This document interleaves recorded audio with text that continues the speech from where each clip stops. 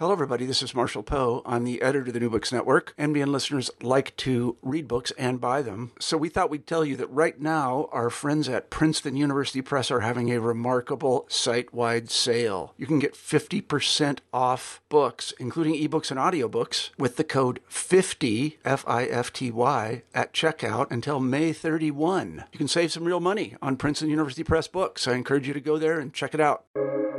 Welcome to the New Books Network. Hi, welcome back to the New Books Network. My name is Adam Bobeck, and I'm a PhD candidate in sociocultural anthropology at the University of Leipzig. I am super excited today to welcome Lisa M. Johnson and Rosemary A. Joyce to the program.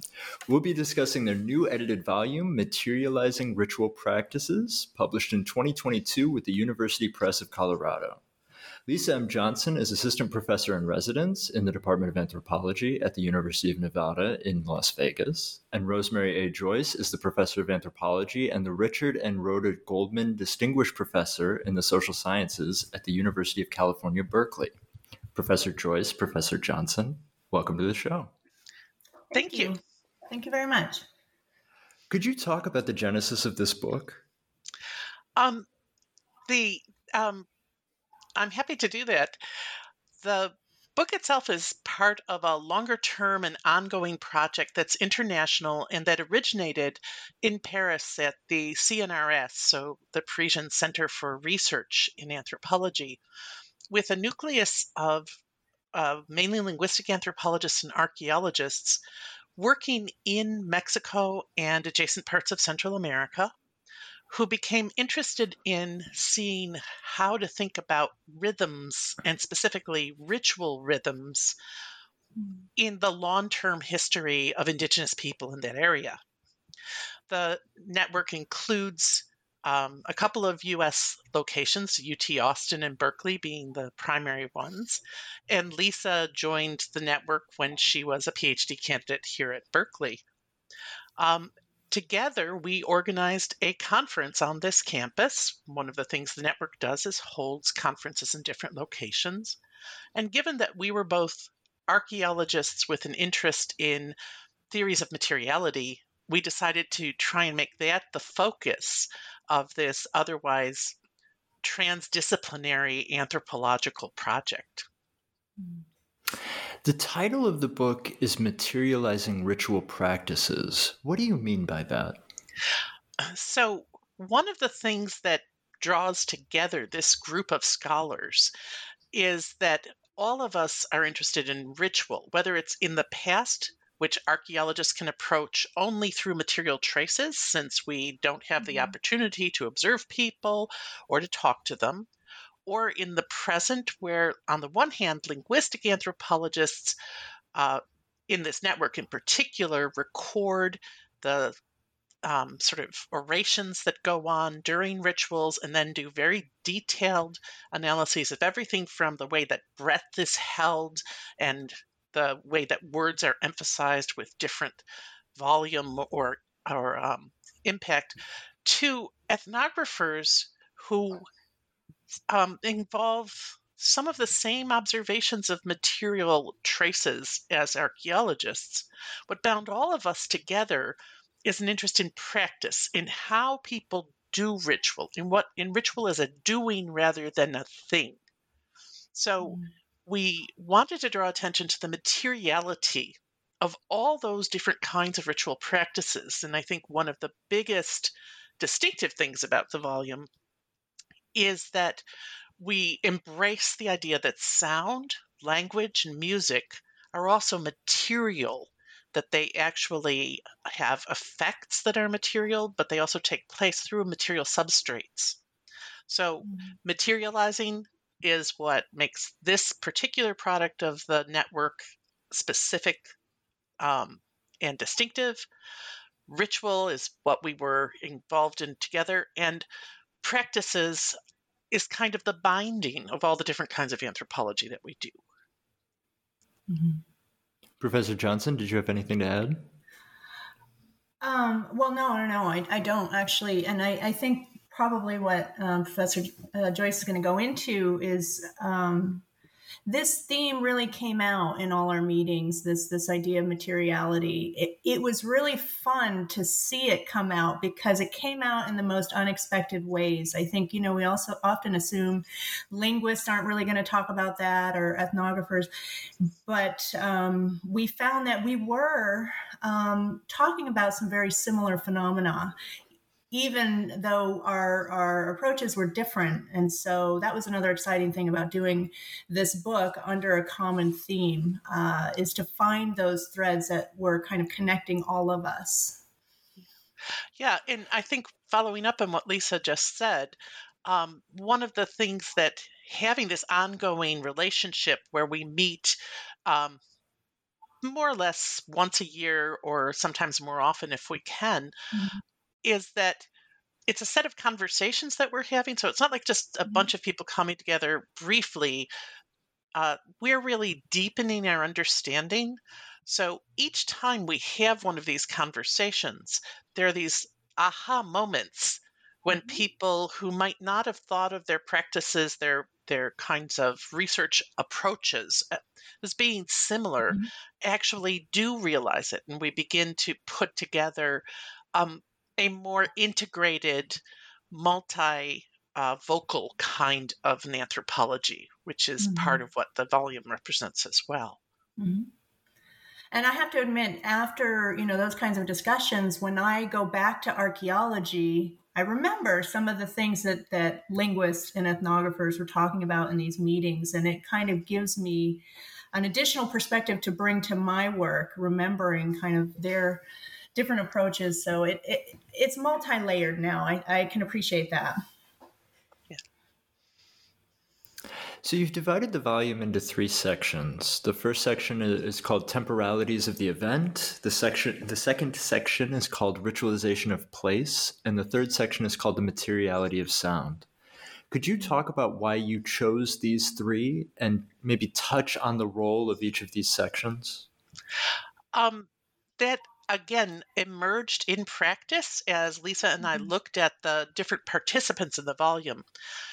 Her work takes the event as central, and so we saw that as being a critical way of joining the archaeological and the ethnographic pieces, and I'll let her talk a little bit more about that. Ritualization of place is a long-term interest of archaeologists because, again, we have these materialities, but it began to emerge as well in the ethnographic contributions. So we wanted to draw attention to the fact that these ritual practices are always emplaced. They're always located in a spatial context that gives them meaning and is given meaning by them. But as I said before, possibly the most distinctive thing about this volume is the number of participants we have who are dealing with sound as a materiality, and sound as a materiality in the form both of music and of linguistic utterances. And that's an area where, although there's about possibly 10 years, the last 10 years, there's been a lot of attention to materiality in anthropology. Materiality of sound remains one of these things that people gesture towards. But unless you're a musician or a singer or somehow a person for whom sound is physically present, I think it's very easy to treat it like, well, that's an externality.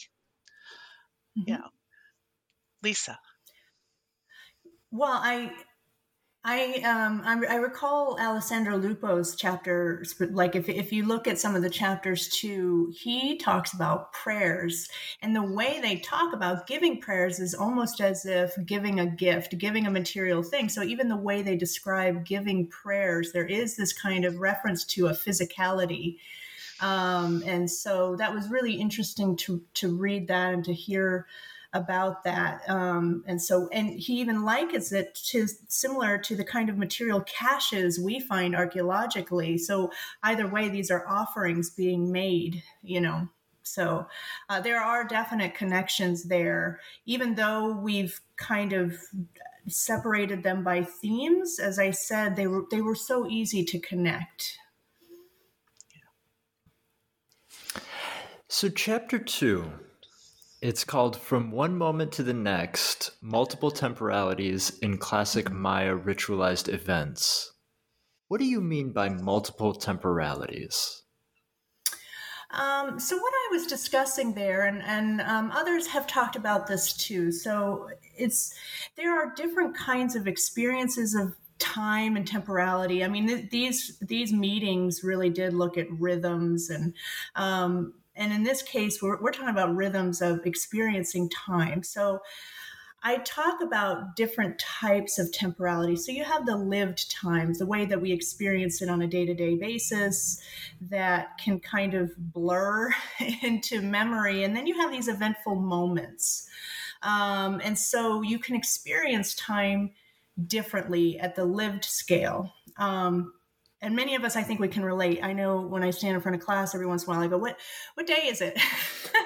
So you start the kind of repetitive daily actions can begin to blur your perception of time. But then you have these eventful moments. And I mentioned in the chapter, just as a way to kind of visualize that, Tim Ingold describes it like beads on a string, right? So you have the kind of daily monotonous day to day, and then you have these kind of heightened moments. Those heightened moments, especially in these ritual contexts, tend to be very materially rich. We see them archaeologically, those moments, and you can appreciate the kind of sensorial, like those eventful moments as well. But simultaneously, there are other temporalities at work. So you have rainy season, harvesting and sowing and organic growth and death, and then when that's happening, of course, we have the more abstract kind of calendrical time. So there are multiple times we can think of, and many of those we can see the evidence for those archaeologically. So in a sense, when we are excavating, we are dealing with multiple temporalities here.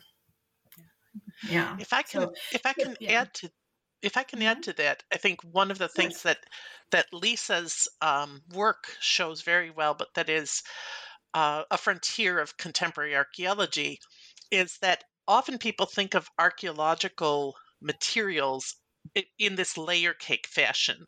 It's an old-fashioned image where you have different periods of time and they're separated by a boundary from one another. That gives you the sense that time is chunks and time is macro. So the chunks are hundreds of years, they're above the human scale. What we're doing in this project, what Lisa does in her research, what archaeology is doing these days that's really interesting, is instead looking at these deposits and then looking at all the different kinds of scales of time that are represented in them. And it's especially evident in her work since she's dealing with the remains of ancestral creation, the creation of ancestors from the recently dead through repeated acts of commemoration over centuries. And that becomes a person who had maybe a 60-year lifespan becomes an ancestor who's timeless. So it's also that there's these different textures of temporality, like Lisa's talking about, but also different scales, all at the same moment, instantiated in that stuff. Yeah, and I think by narrowing these kind of time scales down to generational time and lived time, it's a kind of past we feel a little more of a connection with. It's not as abstract. It's something you can appreciate. And so that's something that we've always tried to do, is looking for individual lifetimes, individual moments in human history, rather than this abstract, well, it was a classic period from 250 to 900.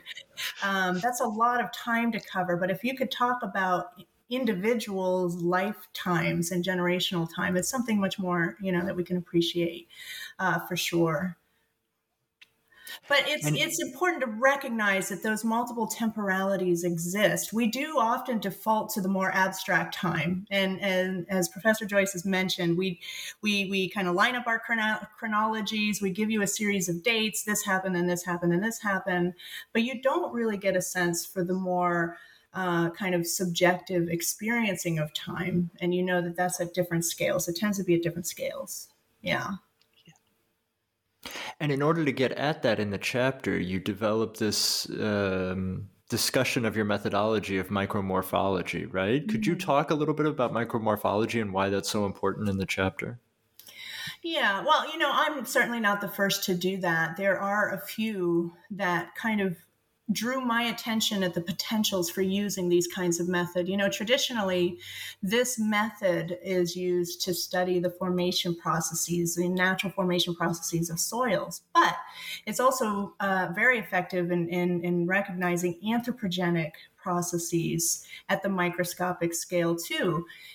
And so as a graduate student, I was kind of introduced to this method, and it immediately made me begin to think, well, if we're dealing with stratigraphy, which archaeologists deal with stratigraphy at the large scale, this gives me microstratigraphy. So if I am thinking about single events, gives us a possibility to maybe even see those single events that we could miss, and often do miss, macroscopically. So in searching for individual moments and how they're unique in ritual. So the interest was in how is ritual, how does it materialize differently or in a unique way?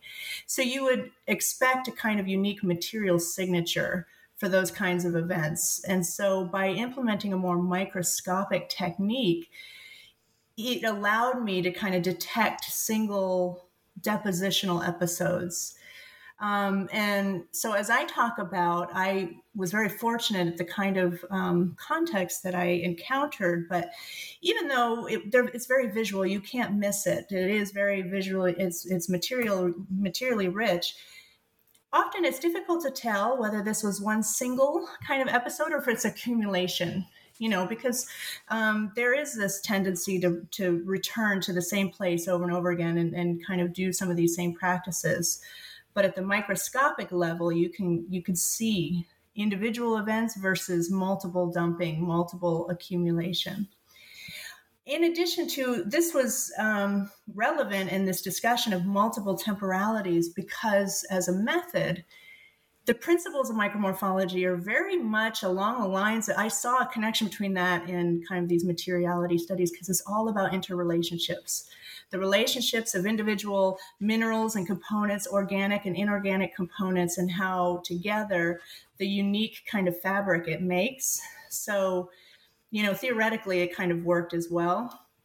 And you can detect those different temporalities, the seasonal, the rainy seasons, the even geological time, right, in the kind of parent material that's in the soil fabric. So I am looking at multiple temporalities when I see these thin sections, because you have remnants of geology and soil formation, but then you have the anthropogenic stuff, the lived time, right? So I thought it was very much a relevant and effective kind of method in this discussion. Yeah.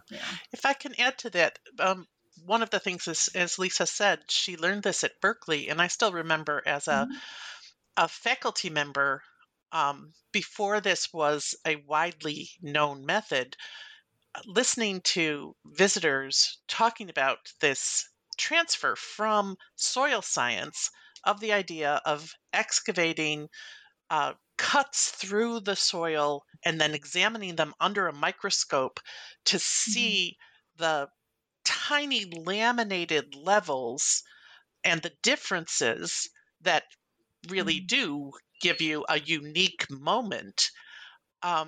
And the first student that I worked with who used this was trying to look at household activities in the Pacific, where most of what people use in the household is perishable, so there's not a lot of preserved artifacts, and where a lot of the activity that we might be interested in about women's lives in particular, which was of interest to this particular student, is not otherwise visible. And I can still remember the impact on me as a scholar of this student saying, I can see the signs of sweeping. Because the idea that the moment when somebody swept a floor leaves a trace behind, that if you can look at it on this microscopic scale, you're connected to that moment of work, to that moment when that particular person was there. That's very powerful. And the fact that it's this highly scientific method used by soil scientists doesn't mean that it has to be used in this kind of generalizing or anonymizing way. And we were able to see, which was, similar to that. We had an ancestral altar that was plastered, and at the microscopic level, we saw they replastered it. So now we could talk about the maintaining of this altar, that we know that at least in one generation, there was a time where they had to come back and refurbish this altar and replaster. So I would not have seen that without the thin sections. I wouldn't. So if I really was interested in single events, there it was, at the microscopic level. So you can appreciate the communities returning multiple times to this space and conducting these individual activities. Yeah. So, and I can still remember a colleague who's an ethnographer, probably 20 years ago, more than 20 years ago, challenging the idea that as an archaeologist, we could talk about practices. This ethnographer basically said, there's no way, because you're not seeing people doing things. All you get is this, from his perspective, sort of compressed layer of time. And even then, this was before I really knew much about micromorphology. Even then, what I said to him is, no, if we excavate properly, in modern terms, which isn't 10-centimeter levels, it's, might be just like one scrape for each of these deposits. What we're able to see is the repeated actions, the same kind of residue repeated over and over and over again. So what we're actually seeing is the creation of bodily habitus in the soil. And then you add micromorphology and you're seeing it through literally daily actions. That's incredibly powerful observationally. I think, too, also in analyzing these thin sections, you can appreciate the larger environmental setting. So if you think about these events happening in a very wet jungle, lots of, where I'm working at Palenque. This is a city notorious for the amount of water and rain that they get. All of that is very evident in the thin section. So you think about the kinds of settings for these events, and that they're in these very wet settings as well. So we can actually see that amount of water had altered the nature of this soil in a way. So you can appreciate larger contexts in which these events are happening, all within a single little, all within these little thin sections. So I thought it was a very exciting addition to these kinds of ritual studies, and one that I hadn't seen much happening. If you even search for ritual studies in micromorphology, it's still very much in its infancy. I hope more will appreciate kind of what it can add. Yeah. And Professor Johnson, you just mentioned that you're working in Palenque, which is, of course, a very famous location for Americanists. It's a very famous location for Mayanists. It's a very famous location for a lot of archaeologists. Maybe now is the perfect time to go into detail into your case study, your research in the chapter, and talk about what you did with the micromorphology. Yeah. So as Professor Joyce mentioned, this idea of the event, that's kind of what I was looking for. So if we were going to think about ritual, not as a thing, but as something we do, but also in its materiality and the kind of relationships we forge with materials, the event provides this kind of a way to think about that as these bounded moments. And so what I wanted to do, I targeted an area to investigate in a residential group that was already, underwent some archaeological excavations. And so I targeted an area that I suspected most likely would have residues of ritual. So on the eastern side of the plaza of this residential group, there was a large collection of burials and clear evidence for mortuary related events. So we have mausoleums constructed on the eastern side, and this is a common practice elsewhere in the Maya region, so it's not unheard of. It was a good area to kind of investigate. And what we found, which was really interesting, is there was this series of events very early on, and it really began with the burial of a single middle-aged man very early on in the early Classic. So with that burial, it initiated a series of events to follow. So they buried him and sealed his grave, but almost immediately after, there was this dense accumulation of burning and smashing of servingware and food, remnants of fish and turtle and hute and whole incensaria with incense. So it was very visible. But with the microscopic scale, it confirmed that this was one single event. This wasn't an accumulation over time. It was one single large-scale event that followed his burial. And so the way that I saw it was this kind of feeding the dead event, this symbolically feasting with the dead. And they left it there. They left the traces, the residues of this event. They left it there, and immediately within a single lifetime, they had built an altar directly on top. And then on top of the altar, you can see them returning and burning, these smaller scale burning, events of burning. And so it's a different kind of event after that initial big kind of feasting event. All of this happens and then is nearly within another lifetime. They encase the entire altar, the remains of that feasting event, within a stone-built mausoleum. So it is now rendered invisible within this mausoleum, but they left those residues in place. And in the course of building this mausoleum, in the construction field, there were little concentrations of burning.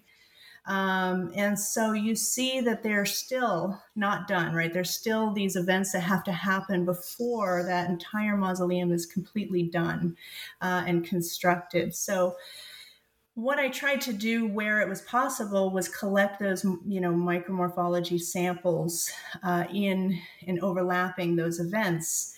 And it did confirm that these were single moments. These were not long spans of time. These were within generations. So you can think of the time it takes to remember someone, to come back and visit your dead, and so that it's still in living memory.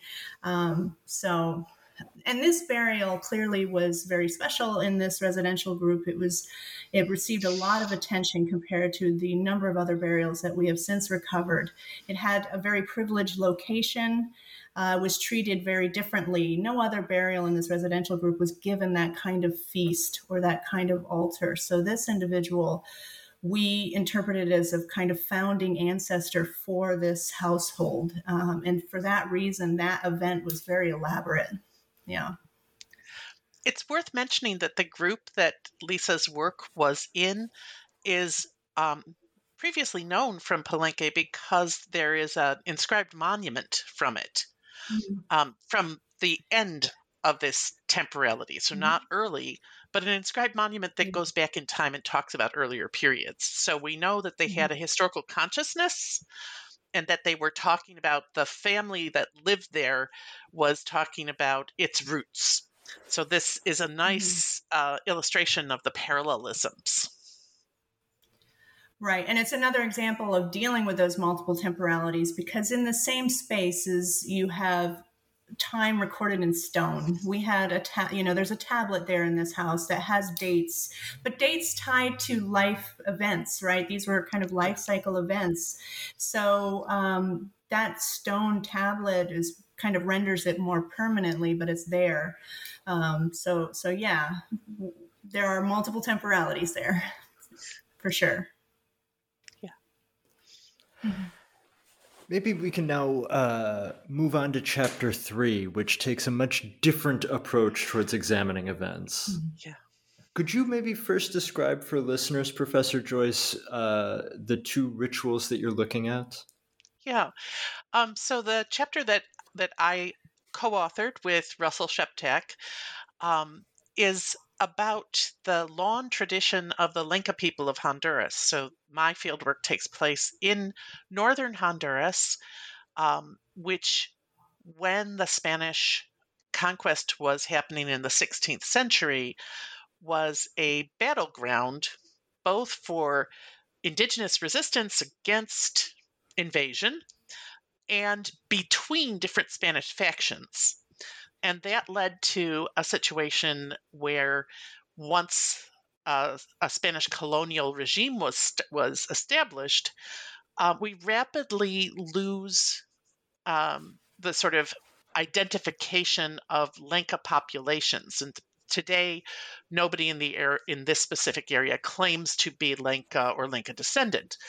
The Lenca of Honduras are vibrant people who maintain their community control and their historical knowledge and reproduce their practices in central and southern Honduras. But this has always been a problem for us archaeologically, because the disjunction that we then are part of seems to be taking history away from living people.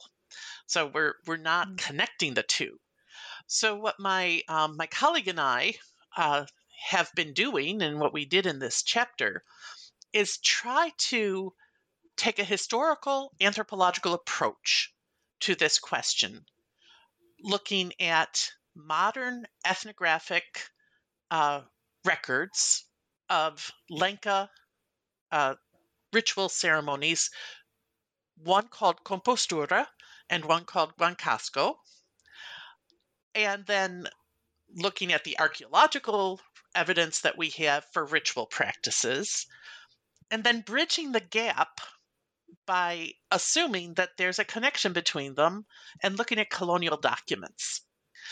The two kinds of ritual practices by Lenca people have been studied in a classic 2-volume ethnography in the 1960s and 1970s, but as if they were separate. Guancasco is a process in which the patron saint of one village travels to visit the patron saint of another village. So they're inter-village visits by the patron saints, accompanied, of course, by people from the town.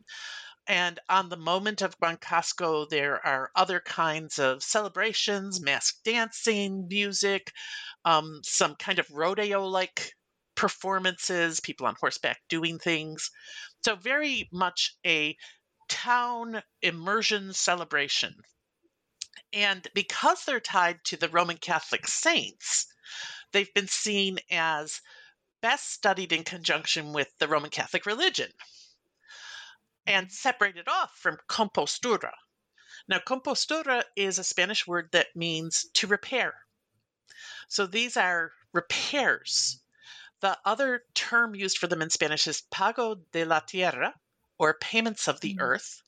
So they're repairs that are repairing the earth as a personified being for the damage that's done by human dwelling. They're payments to different spirits. And when you look at the ethnography of compostura, there are composturas for the agricultural fields at different points in the year. There are composturas for the domestic animals, all of which are introduced by the Spanish, except for turkeys. There's composturas for the clay and sand and firing facilities that together make up pottery. Compostura, in other words, is a practice through which Lenca people relate themselves to the entire world that they live in. And the thing is, these aren't that separate. Even the classic 2-volume ethnography, that the first volume is about the sort of traditional composturas, and the second volume is about the church-related things. has to reference both of them together. So what we do in our chapter is start by saying, if you look at these two sets of rituals and step back and actually say, what are they telling us? They illuminate a Lenka view of the world, a Lenka ontology, a Lenka philosophy, a Lenka way of thinking about being, in which the world is full of animating substances.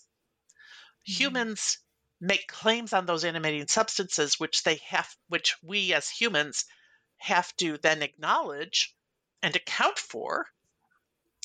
And those acknowledgments and accounting for take the form of various material exchanges, meals, sharing drink, burning candles or other burning substances. So there's a kind of a language of ritual that emerges, that sharing food, sharing drink, burning.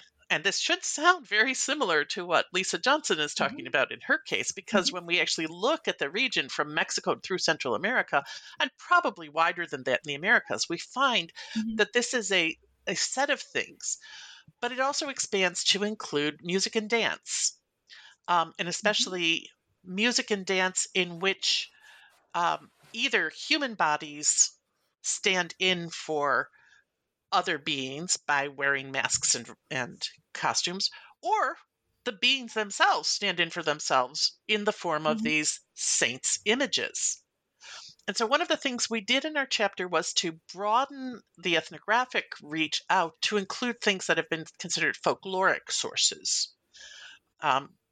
Honduras has not been the focus of as much detailed anthropological research as some other places, such as Mexico. So in some ways, the ethnography is thinner. We have fewer sources, but there's a rich history of folklore and folkloric studies.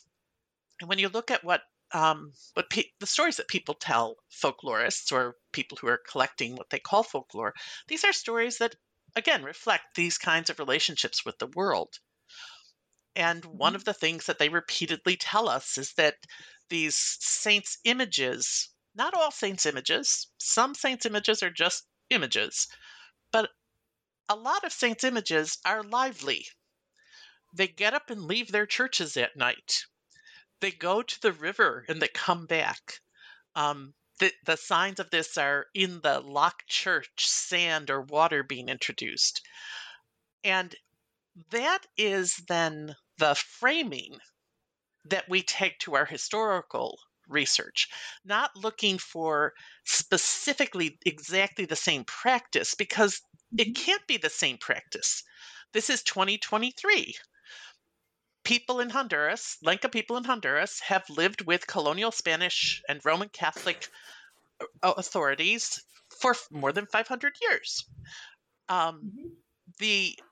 The thing that we can look at is, if we go to these sources knowing that for Lenca people, the world is full of animating spirits and the distinction between living and non-living isn't drawn in the same place as Western Europeans have been taught to think of it, then all this archaeological stuff that we have takes on a very different texture. So the archaeological part, and I'm the archaeologist in this collaboration, we excavate deposits of smashed vessels from food sharing with incense burning.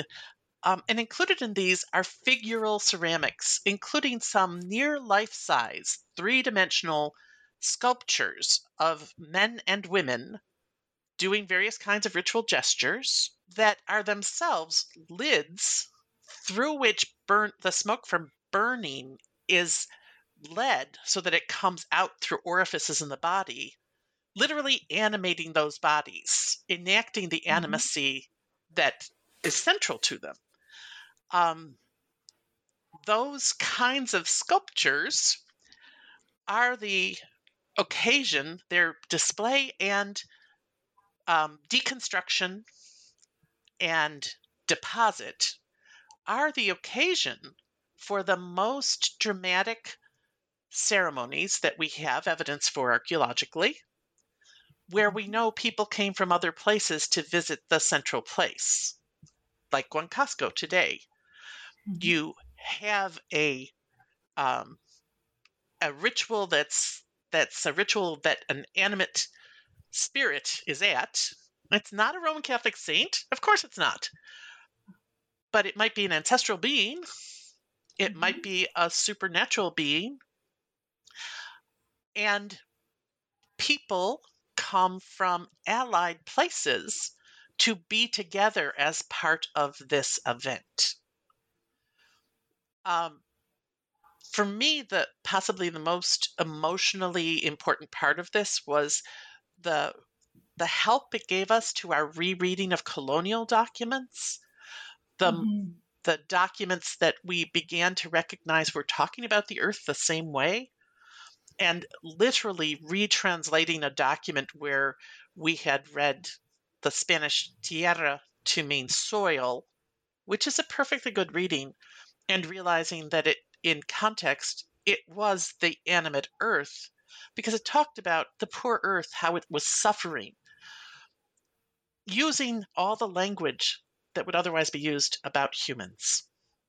So what we're doing here is trying to look at a temporality that is macro scale and yet punctuated by events, precisely the way that Lisa's talking about, which can be seen from the level of the moment to the repeated pattern, and through which people actually create their own histories and their own connections with their ancestors, their predecessors, the land, the territory they belong in. Yeah, I think an important lesson to be drawn, at least for me, in reading this chapter was that even when materials on the surface look so different in the colonial context versus pre-colonial, that they can be seen similarly as doing the same thing. So I think that's an important lesson to be drawn, especially for archaeologists. We tend to look for patterns to be so strict. We're looking for strict patterns and wanting to divide one type of event from another because of those patterns. And yet, in this case, if you see materiality as this kind of creative, emergent kind of event, then you know they'll never be exactly the same. So I think that's an important addition. I have a question about the volume in general, and maybe you can talk more broadly about your work here, which is, what do you think are the benefits and drawbacks, if any, to interdisciplinary work? Mm-hmm.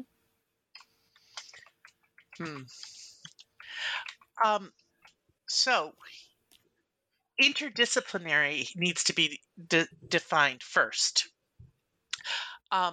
I'm more interested in thinking about this all now today as transdisciplinary. So sometimes within anthropology, we talk about things like this project as interdisciplinary because we have the notion that anthropology encompasses, in the US version, at least multiple different research agendas: biological anthropology, archaeological anthropology, linguistic anthropology, ethnography, which is somehow the unmarked category, right? The I go back happily to the founders of our discipline in the late 19th and early 20th century, who did not see this as four separate projects, no matter how much some standard histories say the four-field notion of anthropology, but instead understood that there was a unified project of understanding human being that could be approached in multiple ways, and in ways that go beyond this. Folklore, for example, can be either in or outside of the framing of anthropology from this perspective. So then what defines the joint project of our discipline of anthropology is not the research practice or the kinds of materials, but the questions we ask. And if the questions that we're asking are about what it means to be human, how the boundaries around the human are drawn, shift, and are understood, the effects of the being human on the world in which humans are embedded, in which increasingly we do damage to, then we have an anthropological project, which also doesn't actually stay in our discipline. So what doing this kind of interdisciplinary work, intradisciplinary work does for me is reinforce the idea that the questions shouldn't be disciplined, that the origins of disciplines are less about the naturalness of the question to a body of scholars trained in a particular way, and more to the definition of entities within academia. And I think we're in a transdisciplinary moment, signified by things like the emergence of gender and women's studies, but like the emergence of African American studies, indigenous studies, ethnic studies, where the solutions to these questions require us to break out of our disciplines. And anthropologists have been doing this for a long time. We mainly recognize ourselves doing it when we go off and read philosophy. But we've also been doing it by having these kinds of conversations under the conceit that anthropology is the study of everything having to do with humans, right? I like to say to undergraduates, there are only two disciplines that claim to be the master discipline, philosophy and anthropology, and we're the one that got it right. The danger of transdisciplinary or interdisciplinary or intradisciplinary work is being ungrounded in understanding the language that comes from outside. So what it requires is a degree of humility and the willingness to spend the time to understand how people who are trained in that other discipline see their definition of questions, their definition of methods. But we don't have to respect the boundaries. So if someone in another discipline wants to say, you can't use my work this way, as long as I really understand what they're doing, I feel like I can use their work that way. So I can use the folkloric materials. I have to understand how folklorists do their work, construct their corpus. And that's actually really helpful because then I can see what's probably being excluded or silenced, where the gaps are. And that's just research. And I think I think a lot about where's the academy in the grand sense going. I don't think we can afford all of these boundaries anymore. The natural sciences got rid of them a long time ago. They're all transdisciplinary. So you have biophysics and bioengineering and all of these kinds of glommy things. We people down there in the social sciences and humanities, we're doing that as well. We just need to claim that as a strength. Yeah, I'm going to agree. I know that I find it increasingly difficult even teaching introduction to anthropology to non-majors and really explaining how the disciplines are different or how they are separate. When they when you ask similar questions, you just provide different perspectives. And I think this book was a good example of that, right? When you're speaking to similar questions or similar phenomena, you can provide different perspectives. And I don't see that as a negative thing. I certainly see that as a productive thing. Now maybe we can touch on something else, which is Professor Joyce mentioned the competition between anthropology and philosophy. And philosophy comes in this book very early on in the introduction when you start talking about new materialism. Could you talk about the role of new materialism in this book? Yeah. So for me, the broad set of highly divergent scholars who sometimes call themselves new materialists or sometimes are called new materialists by other people, right? So we're already in a definitional landscape that's difficult. This is a great example of transdisciplinary scholarship. The questions around how we define what materiality is. Within the social sciences, we have one classic, very strong grounding, which comes from Marxist dialectical materialism, and that is very useful.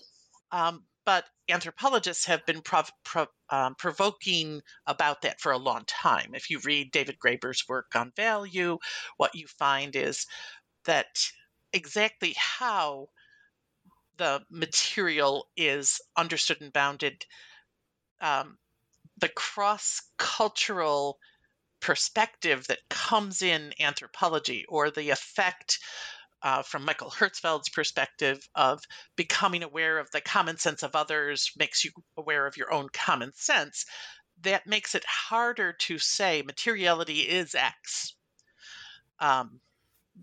You have to then shift to saying materiality is seen in this particular contingent way and does specific things.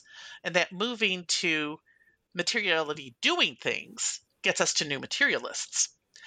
And new materialism itself has multiple potential genealogies, right? I came to new materialist thought through feminist thought. So for me, it follows from body materialism, feminist body materialism, and I find it kind of interesting when I'm dealing with other archaeologists and they come from somewhere else and don't even know that there's this prior history, because it is an earlier history. It goes back to the 1990s. It's not from 2010. And what that history says is, oh, it's actually really difficult to define what constitutes a bounded body. And oh, that process of defining what constitutes a bounded body is itself political. It's an exercise that positions different entities as being more potentially effective than others, which is very congenial to an archaeologist, because one of the things that's been, a object of our debate for, again, 30 years is things being able to do things without or beyond what humans intended them to do or want them to do. So I have these two genealogies coming together, sort of feminist body materialism and object agency, as it's sometimes looked at. When we think about the broader group from CNRS that this project is part of, the rhythms group, immediately for me, the question that has to come is, in what form do rhythms materialize? Because rhythms don't exist except in some way, seen as their effects, seen as their matter. They do things. And so for me, the whole project has to be grounded in an engagement with contemporary new materialist thought, broadly construed, although I've got some alleys in it that I'm more interested in than others. Yeah, and it's a way to talk about the things doing things without having to make them human things, right? So we don't have to anthropomorphize them or give them a sort of human agency. They're allowed, you recognize the activeness of things without making it a human kind of activeness, and I think that's a more recent departure. Is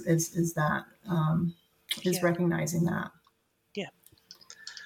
Yeah, I think that's all, that's all highly pertinent. So, that's right. And we are dealing with these events that are very sensual, right? So with some of the events we describe, we can imagine the effect of the kind of the overwhelming sensorial kind of events. And so there are cases where the human may not be at the center. So if you approach it more from a relational kind of perspective, you can cover that. I love this book so much. My volume is now highly annotated with lots of underlines and exclamation marks and all sorts of other things. I really found this book so exciting, so illuminating. You touch on so many things. Each chapter had some new perspective that for me was supercharged and exciting. I have one final question, which is a tradition here on the New Books Network, and that is to ask what you are working on now. Well, Rosemary and I are still attached at the hip, so. Well, there is a joint project that we're working on. I'll let Yes. Lisa talk about Yes. that. But I am, in theory, doing the final revisions of a book about geological materials in Honduras.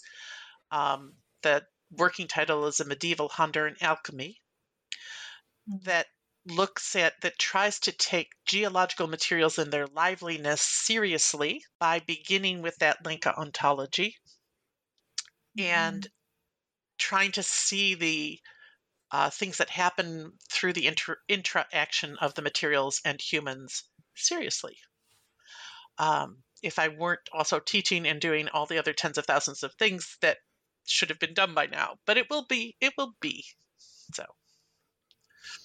And so on my end, Rosemary and I are still collaborating in Palenque. So this is another project that's happening simultaneously. So we've stayed in Palenque, but we're broadening our questions and our investigations beyond this single residential group that I talk about in the book to take a neighborhood scale. So we're bringing it out even larger to look at the neighborhood immediately surrounding this area. So now we're kind of entering into questions in terms of urbanism and diversity of neighborhoods. And so we have, our field work has finally resumed, and hopefully we'll have a volume coming out about, urbanism in Mesoamerica and integrating some of our more recent work in that area.